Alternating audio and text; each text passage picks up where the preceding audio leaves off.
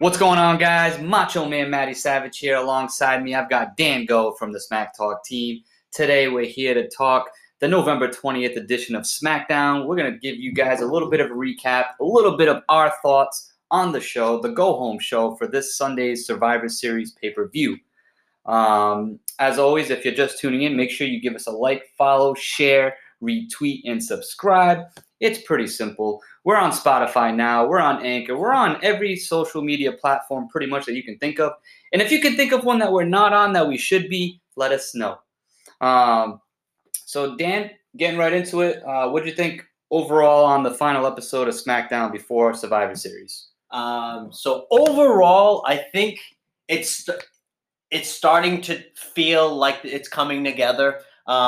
Big part was the Roman Reigns segment, which eventually we'll get into. We had the tag teams come at you that turned into an 8-man tag, which was great. The women's division, the Women's Survivor Series team, finally we know them all. And I just think collectively, with all that being done, SmackDown looking really strong. Really excited for Sunday night's pay-per-view Survivor Series. I cannot wait to get into it. So you've touched on a lot of the topics that I want to get into. So we're going to dive right in. Obviously, this is the final show before Survivor Series. It wasn't like the past Survivor Series with the brand warfare, the attacking of each other's brands on the shows. This could be due to, obviously, the pandemic that we're in the middle of still somehow.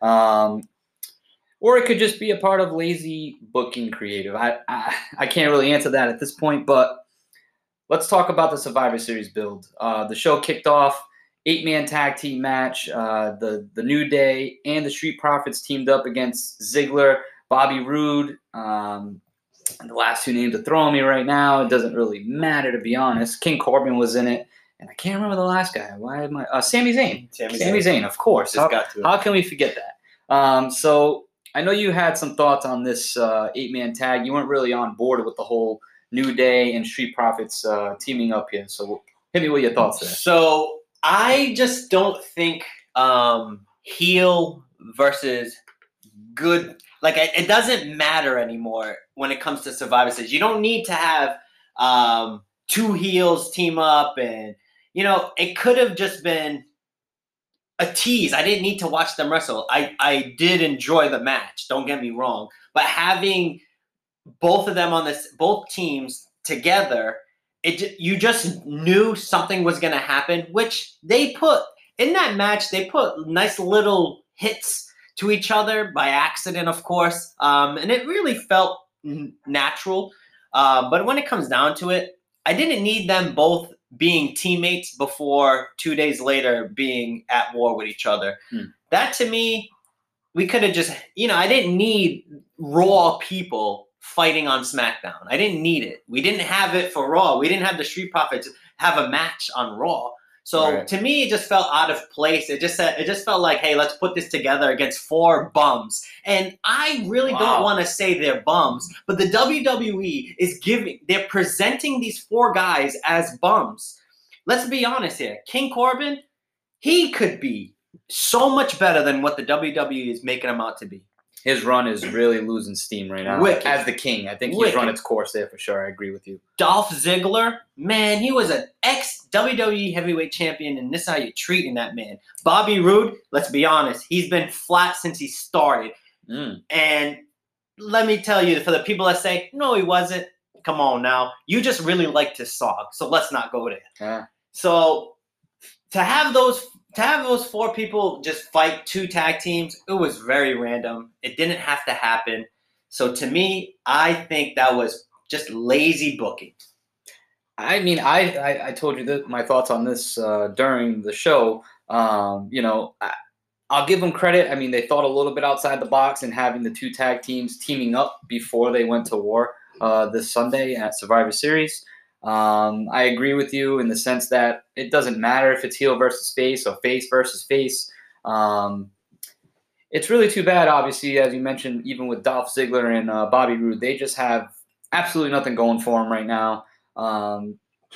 In a way, I'm surprised they were thrown into this match. It didn't really have a place in it to me. Unless they're trying to be in that Street Profits tag team title picture for SmackDown, but they're just flat right now as a team. It's not much going on there. But hey, we'll see what happens on Sunday. Make sure you guys tune in to our Survivor Series predictions podcast, which will be coming soon as well. Keeping going on the final build, the SmackDown women's team was finally finalized. Adam Pearce, who is not our general manager, he's just the guy on both shows. He announced Bayley as one of the entrants, and then he put Natalya in a match against Tamina to determine who would get the last slot, which ultimately ended up being basically a 1.5 minute match. It was a squash, pretty much, in my eyes. Wild. It was wild. There was more focus on Bayley and Bianca Belair, who was on commentary. Yep. Man, the women's side, obviously, it's in shambles, as we've discussed this recently. The SmackDown women's side that finally is built, pieced together. They've got all 5. It's a great looking 5. I mean, they got Bianca Belair, Bayley, Liv Morgan, Ruby Riott, and not Peyton Royce, Natalya, the one that qualified last night. So it's a strong team on paper going up against Raw's side. But, I mean, it just doesn't feel like there's much there for the women's Survivor Series team. You're right. Now, let's bring it to the SmackDown match against Natty versus Tamina. Man, that 5th spot, if you're going to choose any of those 2 women, it didn't matter who out of the 2 was victorious, right? Let me tell you why I think the wrong person won that match. Wow. So, mind you, we have Roman Reigns, who is absolutely on the top of his game right now, and he's building his Samoan empire. It's real, and that needs to happen. Let me give you a little hint. We have Tamina, who is in that family, which we know she is because they put her in the WWE Network videos with Jimmy or Jey Uso. You know what I'm saying? Like, she was in it. She was hugging him. Like, they were expressing this is family. Like, that's life. Perfect. How do we capture that moment and let that fall flat? Easy. WWE went lazy on us all. Tamina could have won that match. We all know Tamina is a great wrestler. She's a powerhouse. Let me take that back. She's not a great wrestler. I was going to say. But she is a force. How about that? Sure. She's like a Nia Jax force to be reckoned with. She's a brute. She's a brute. That's what Roman Reigns' empire is all about. We're going to kick some ass. I think Natalya winning obviously was the full circle of the build that they've kind of gave her over the past month of, I should automatically be part of the women's Survivor Series team because I'm long tenured. I'm one of the best women superstars of all time. All that bullshit that she gave us. So, I mean, the way they ended the story with her actually getting the win, it just seemed flat because it's like, man, you've built this. You've tried to build this over the past couple of weeks leading it to the pay-per-view. And then the match where she finally succeeds, whether we liked it or not, was a 1-2 minute match. Yep. It just it didn't sit well with me, man. You broke Tamina.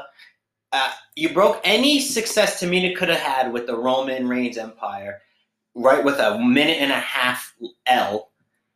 You killed my vibe with Natty winning when she acted like she was 18 years old, ditzy, giving people hugs. Like, if you're going to tell me you're a legend and you're one of the greatest of all times in the women's division, then you got to act like it.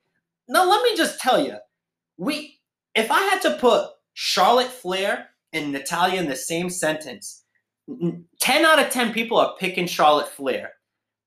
And that's obvious. That's obvious. Yep. But they're both tenured. They both have wrestling blood in their name. But you'll never see Charlotte Flair give somebody a hug when she's telling you she's the GOAT. Yeah. So now that we have Natty saying she's the GOAT and now she's so happy to be on a team, no, bitch. If you're the GOAT, you're the leader, you're the captain, let's get it. Yeah. You dropped the ball. And I don't want to say you because we know it's not you. We know it's creative. They're making you give people hugs. But damn, it looks forced, it looks bad and sloppy. Oof. You know what else looked bad and sloppy to me? Hit me. the final build of Asuka and Sasha Banks. I mean, they had a little in-ring promo, basically. Obviously, we know the history between the two of them. They faced off numerous times. They faced off against each other this past summer for the Raw Women's Championship. But the segment itself, I wasn't big on it. And then what really just threw me off on everything was obviously Sasha's been dealing with Carmella over the past couple weeks on SmackDown. So she's looking like she's the next contender. Yep. And I'm cool with that. I really am. Yep. What just threw me off is, I mean, I think everybody's looking at Sasha as a babyface right now. And Asuka obviously is a babyface. And again, I'm cool with babyface versus babyface in this case because it's the best of the best, right? But Carmella attacks Sasha Banks and Asuka just stands there. And that was, to me, if you're the babyface here, you're going to help out. Whether it's your opponent on Sunday or not, you're going to help them out if they're getting beat up, and that was not the case. That really threw me off. It makes me wonder if they're going to start shifting Asuka towards the heel end of things moving forward after Survivor Series. I'm not sure, but it was an interesting piece to the show to me. Yeah.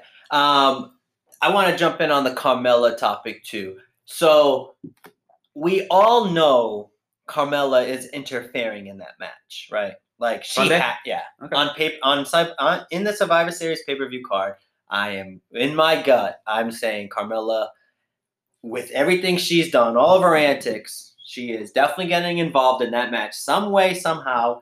And you know what sucks is I didn't need Carmella to whoop Sasha's ass last night. I'd rather see that happen Sunday. Because now I already know that she will interfere, even if it's just her song going off. It's going to get her distracted. Sounds like you're heading towards picking Asuka this Sunday for our predictions. 100%. Maybe. You'll have to stay tuned and find out because points are points and I'm not getting chopped. Fair. Let's get into the next topic. We're going to talk quickly Seth Rollins versus Murphy. You guys obviously been watching this storyline develop for what seems like 5 years. It's been going on pretty much all year throughout the whole pandemic, the whole Mysterio family. With Rollins on Raw, they both went over to SmackDown in the draft, and that continued. Murphy developed his little relationship with a 19-year-old. Yep, Rey Mysterio's daughter. I wasn't going to say it, but that's interesting in itself. And, I mean, everything finally kind of boiled over last week on SmackDown's episode where Murphy interfered in Seth Rollins' match with Rey Mysterio, turned his back on Seth Rollins once and for all. It was all Murphy's master plan. Now the Mysterio family is totally cool with Murphy after all this, which, hey, it is what it is at this point. I mean, if this really means that this storyline is coming to its end, cool. The big surprise to me was seeing Murphy get the win against Seth Rollins clean on an episode of SmackDown. I wish, and this could also have something to do with the fact that Rollins is going to be taking some time off. Becky Lynch obviously is expecting within the next month. So I wish they would have saved Murphy's moment of getting the big win over Rollins for a pay-per-view. And I'm not saying it should be on Survivor Series this Sunday, obviously, because it's just Raw versus SmackDown, but even the next pay-per-view after that. But if this means the end, I'm cool. I'm so good with this. Now, what I do want to say is I don't mind getting into a feud with Seth Rollins versus Buddy Murphy for the next month or two until he goes and be a dad.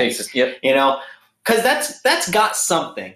But man, how fast did we forget Rey Mysterio's eye popped out? How fast did we forget Dominic was a wrestler? That stopped. It's gone. Now we're looking at a 19-year-old pretty girl with Buddy Murphy. Like, that's where we're at. And that's where it's going to be. And Dominic's not a wrestler now. He's a cheerleader. Yeah. Good God. Roles reversed. It's Rey Mysterio and Dominic are the cheerleader to Buddy Murphy. I mean, what?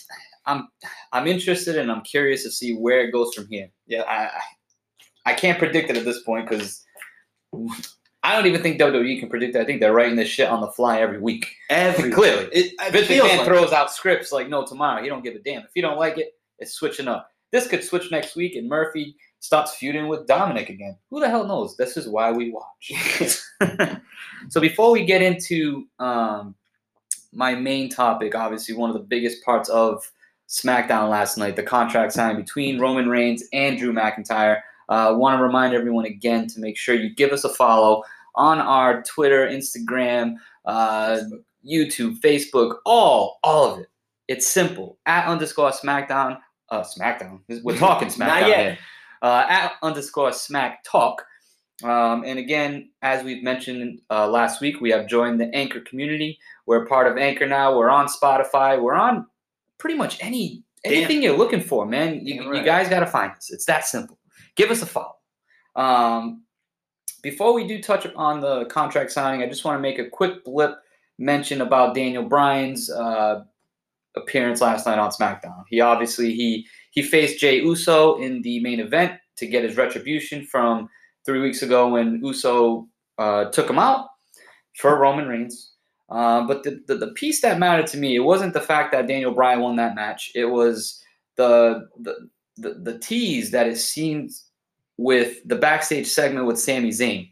Sami Zayn, after the match, the initial match of the show, the 8-man tag, he was backstage complaining about taking the loss. And Daniel Bryan was there, and they had a little bit of an encounter. Foreshadowing that Daniel Bryan is back in the IC title picture.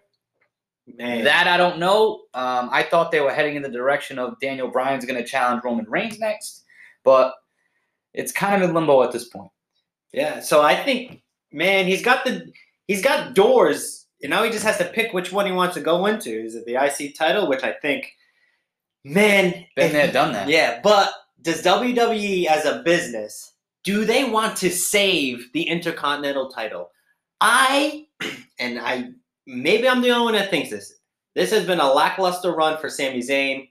I get it. He dropped the belt, came back, it's his again. I don't care. It's been stagnant for me with this whole run. So he either has to get a good feud, and I don't want a champion to be like, let me backtrack. I don't hate champions that find a way out and keep the belt.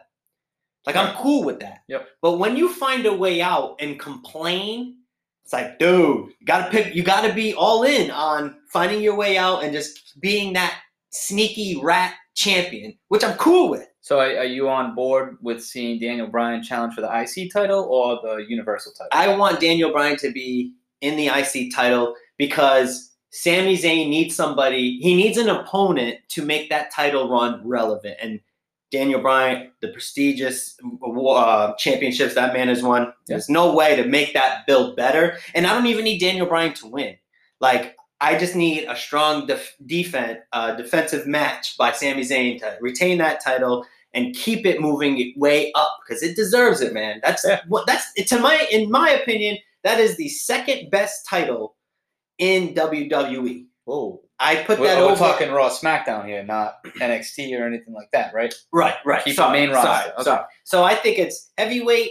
I think it's IC, and then the tag team, then United States, because the United States title, I feel like it's on the scene, but not really. We don't really see it. Yeah, I'm over it. Bobby Lashley. Yeah, it's not his fault, but he's killing it with the Hurt Business. The Hurt Business is. We'll see where Daniel Bryan heads. I'm sure that we'll get some answers on next week's episode of SmackDown. But capping off this one, the SmackDown recap, the contract signing between Roman Reigns and Drew McIntyre. This has come full circle. Obviously, McIntyre appeared on SmackDown last week to kind of confront Roman Reigns. It all made sense. Roman Reigns was eliminated by Drew McIntyre at the Royal Rumble this past year. So he's using that to his leverage. And then McIntyre, as we all know, if you watch Monday Night Raw, he dethroned Randy Orton. You know how I feel about that. I'll probably get into that a little more in our predictions podcast. But what'd you think of the contract signing? Because I thought it was effective. They got to the point. They trash talked each other, obviously. I was waiting to see that table flipped. Didn't happen. Drew McIntyre teased it right at the beginning of his promo, but never happened. I thought there was going to be a little bit of I thought they would have went at it. Yeah. Me too. I really thought somebody was going through the table per usual. So for me, when I watch things like that, I'm looking for details. Subtle details can make or break the whole show. For me, having Roman Reigns pick the head of the table to sit down was a nice little detail, man. That was nice. That was so good to have him sit literally side by side with Drew McIntyre, his opponent that he's going to see on Sunday in Survivor Series. Yep. And he didn't give a damn. So that, to me, that felt great. Call him a fill-in champion. Yep. Call him second place champ. Yep. And damn it. Is he wrong? Is he wrong, though? No, he's not. Man, that contract signing was literally one of the most business-like contract signings we've got. That was so corporate, but so gangster at the same time. It was so good. Not a word from Paul Heyman either. Isn't that something? All he did, and another detail. Yeah, let's hit that detail. I love Paul Heyman walks over to the front of the table, puts the belt pointing. Obviously, he was supposed to do that. Fast forward to the end of the interview. Now, I don't want to go off track here. Paul Heyman grabs the title because Roman Reigns sticks his hand out, and that's mine. Get it for me. Amazing. And damn right, he got it. Did you miss that other little detail with Paul Heyman? What's that? After Drew McIntyre signed the contract and Roman was going to grab the pen, Paul Heyman grabs another pen for him. Don't use that one. That's a loser's pen. Details. It was great. The whole thing, in my opinion, was great. It's a nice kickoff to Survivor Series. It has to be a main event. Yep. And I'm sure we'll get into it on our Survivor Series podcast because, of course, Survivor Series, just like the Royal Rumble, we have bonus points galore. Oh, yeah. So tune in on that. So it's simple, guys. Make sure you guys tune into that. That's coming shortly as well. Thank you guys for tuning in to our Smackdown recap for the November 20th episode. Survivor Series coming this Sunday. Make sure you guys tune in and catch our predictions podcast as well. Thank you guys, and have a great day.